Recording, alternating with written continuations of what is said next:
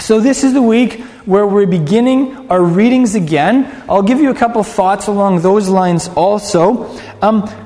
Have you ever had maybe when you look back at your life, when you encountered some passage in the Scriptures for the first time, and you don't even know why, but it just really grabbed you? You're like, I really like that verse. I don't even know why, but that verse just makes me, I have a really good feeling about that. I can think back to my childhood and my teens, and I had a couple verses like that, and they were just my favorites, and I couldn't even say why. Like, I hadn't really thought it through, but I was like, I really like that. And this is one of them, and I think perhaps it was rather depictive of the direction that I ended up going in life. In the Gospel of Matthew, chapter 13, verse 52, we have Yeshua saying this. It's at the end of a chapter where he's telling this series of stories. He's just telling stories. And then he leaves people to figure out the stories and be like, what was he talking about? He was just talking about a farmer and, talking about some fishermen and talking about some merchant, but I think he was talking about something more than that. And this is how he ends that chapter. He says in Matthew 13:52, therefore every scribe, the Hebrew word for a scribe is a sofer. Everybody say sofer. It's in the Jewish world, a sofer is the person who writes Torah scrolls. So this is the guy who is fluent in the Torah, who is a Hebrew scholar, who writes Torah scrolls, and who also teaches the Torah. In fact, some Hebrew roots translations translate scribe as a Torah teacher. And that's a good translation. So a person who is well-versed in the Hebrew literature, a person who understands the Torah, that kind of guy who has also become a disciple of the kingdom of heaven. What is he like?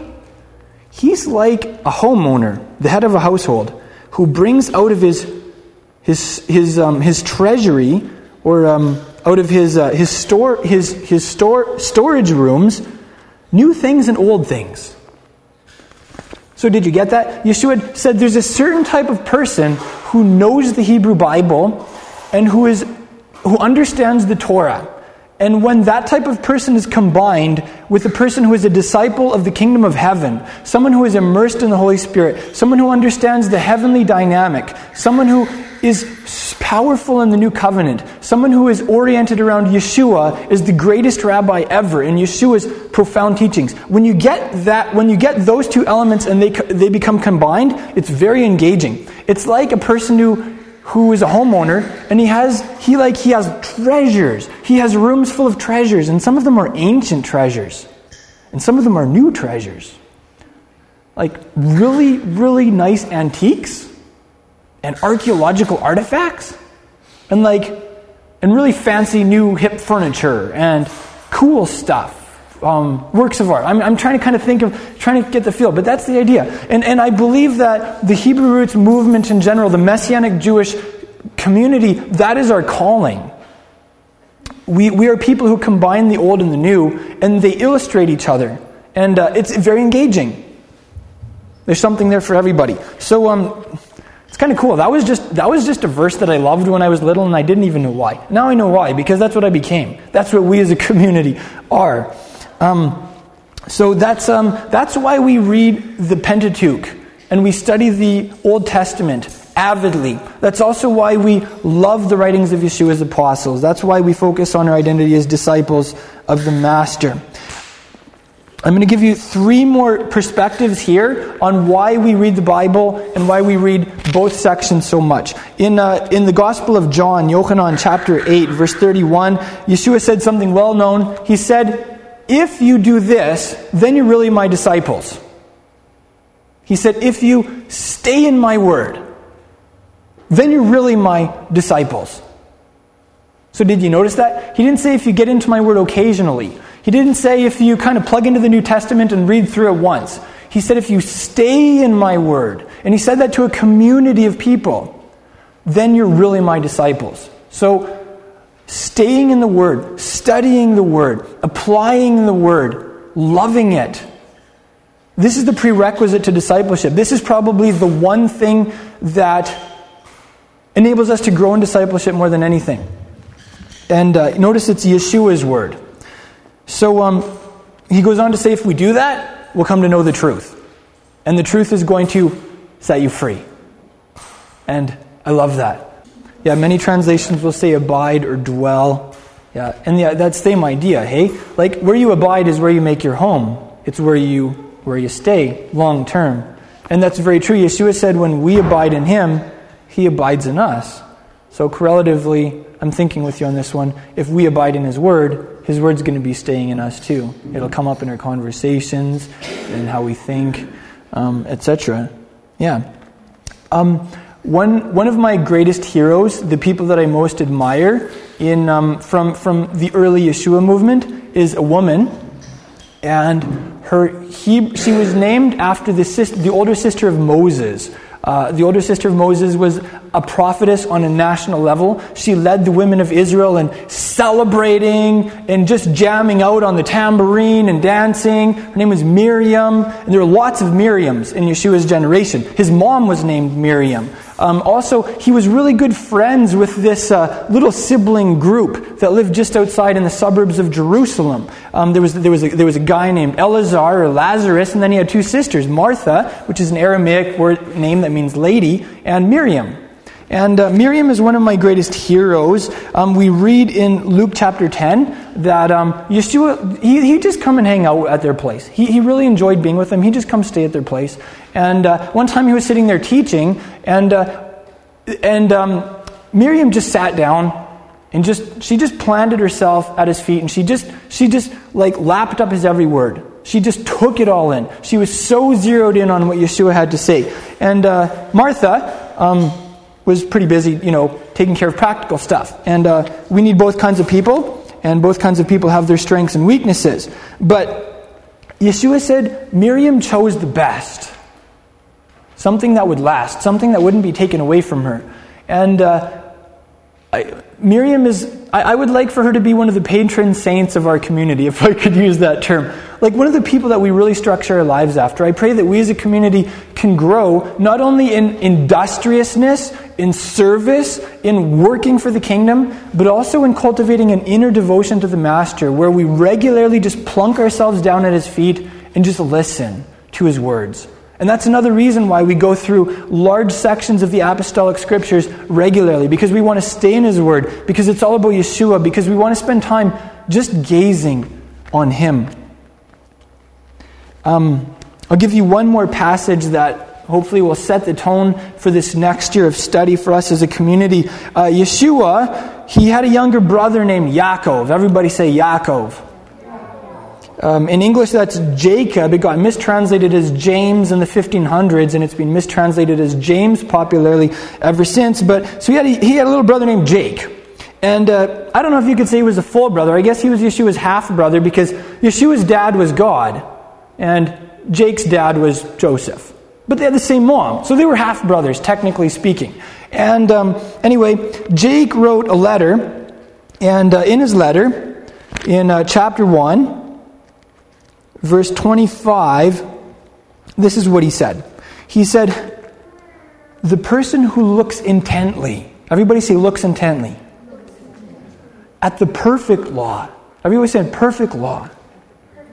The law of liberty, and abides by it, not having become a forgetful hearer, but an effectual doer. This man will be blessed in what he does. So did you hear that? Yeshua's little brother Jake, who grew up to be one of the great sages of the early Yeshua movement, who was the leader of the Jerusalem congregation, he said there's a certain type of person who spends a lot of time in the Torah. They look intently at the Torah. I like the word gaze. They gaze into the Torah. Have you ever seen two people who are in love? And have you ever seen their eye contact? They gaze at each other. They look deeply into each other's eyes. And that's what he's talking about there. He's talking about an intimate love relationship where we gaze deeply into the Torah. And did you notice there, he didn't just say the Torah. He qualified. He said the perfect Torah. The Hebrew word there means complete. I think the understanding is if you only study the Torah but not from a messianic perspective, not from a new covenant understanding, it will not be complete to you. But when you see Yeshua as the completion of the Torah, then you are looking at the complete Torah. So the Torah from a messianic vantage point is how I would understand that. These people, if you go on from that point to apply it to your life, to do the stuff that he says, even if that means restructuring your schedule, your priorities, your to-do list, your diet, everything, if you go on to apply it to your life and not just hear it in your head and think that's sufficient, God's going to really, really, really bless you. You know, the blessing of God makes all the difference in our marriages, in our family lives, in our financial lives, in everything. So, like, the blessing of God is, you can equivalent that with success. So, you know, success is a hot topic in today's world. And often in sermons you'll hear, like, you know, steps to success or whatever. Yaakov says, these are the steps to God's definition of success. Gaze into the Torah. And then go do it. And that's why we as a community, we don't just read through the Pentateuch and then move on. We gaze into it long term. We're all still growing in our observance too. I'm still growing. I'll give you an example. This last year, the annual First Fruits of Zion conference in Hudson, Wisconsin, one of the things they brought up is Acts 15. The apostle said there are 4 laws from the Torah that are non-negotiable. You must do these. And one of them is, don't eat meat that has the blood in it, that's being killed by strangling. And they said, you know, if we just took that one law seriously, if we as the body of Christ took that one law seriously, it would significantly alter the way we do our diets. And I was convicted, because I had these breakfast sausages that I really loved, and they were beef, and they had safe casings, but like everything from the cow went into those sausages, I suspect. Because every now and then I'd chomp down on a bone chunk. And I was like, how did this bone chunk get into my breakfast sausage? If this bone chunk made it in, what else made it into these things? How much blood is in these things? And I was convicted in the last year. And it was kind of like, it was hard. It was really hard. I did not want to give up my breakfast sausage. Because, I mean, we were in a groove, right? It's like, I love the breakfast sausage. I need a high-protein diet. And it just works for me. It's like, oh, now I have to go and find a replacement. And we have to go shop for different sausage if I want sausage at all. And it's going to be more expensive. And there were just a lot of reasons to be like, whatever. And, yeah. So that was kind of... That was a tough one for me, okay? So that's an example. I'm growing in my observance. So yes, we did cut the breakfast sausage out of my life.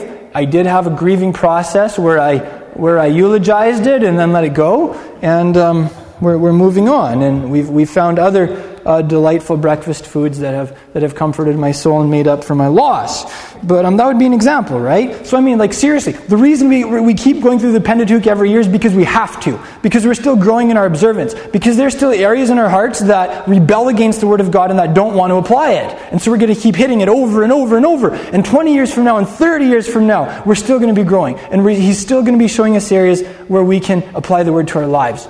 So those are some. That's an overview of some stuff I wanted to kind of just discuss for this upcoming year. Shalom, I'm Izzy Avraham, and thank you for joining me for this talk. I delivered these messages live during the years I was leading a congregation. They're now hosted by my Hebrew school, Holy Language Institute, at holylanguage.com. If you're interested in the talks I've done since then, or if you'd just like to say thank you for these teachings, become a member at holylanguage.com.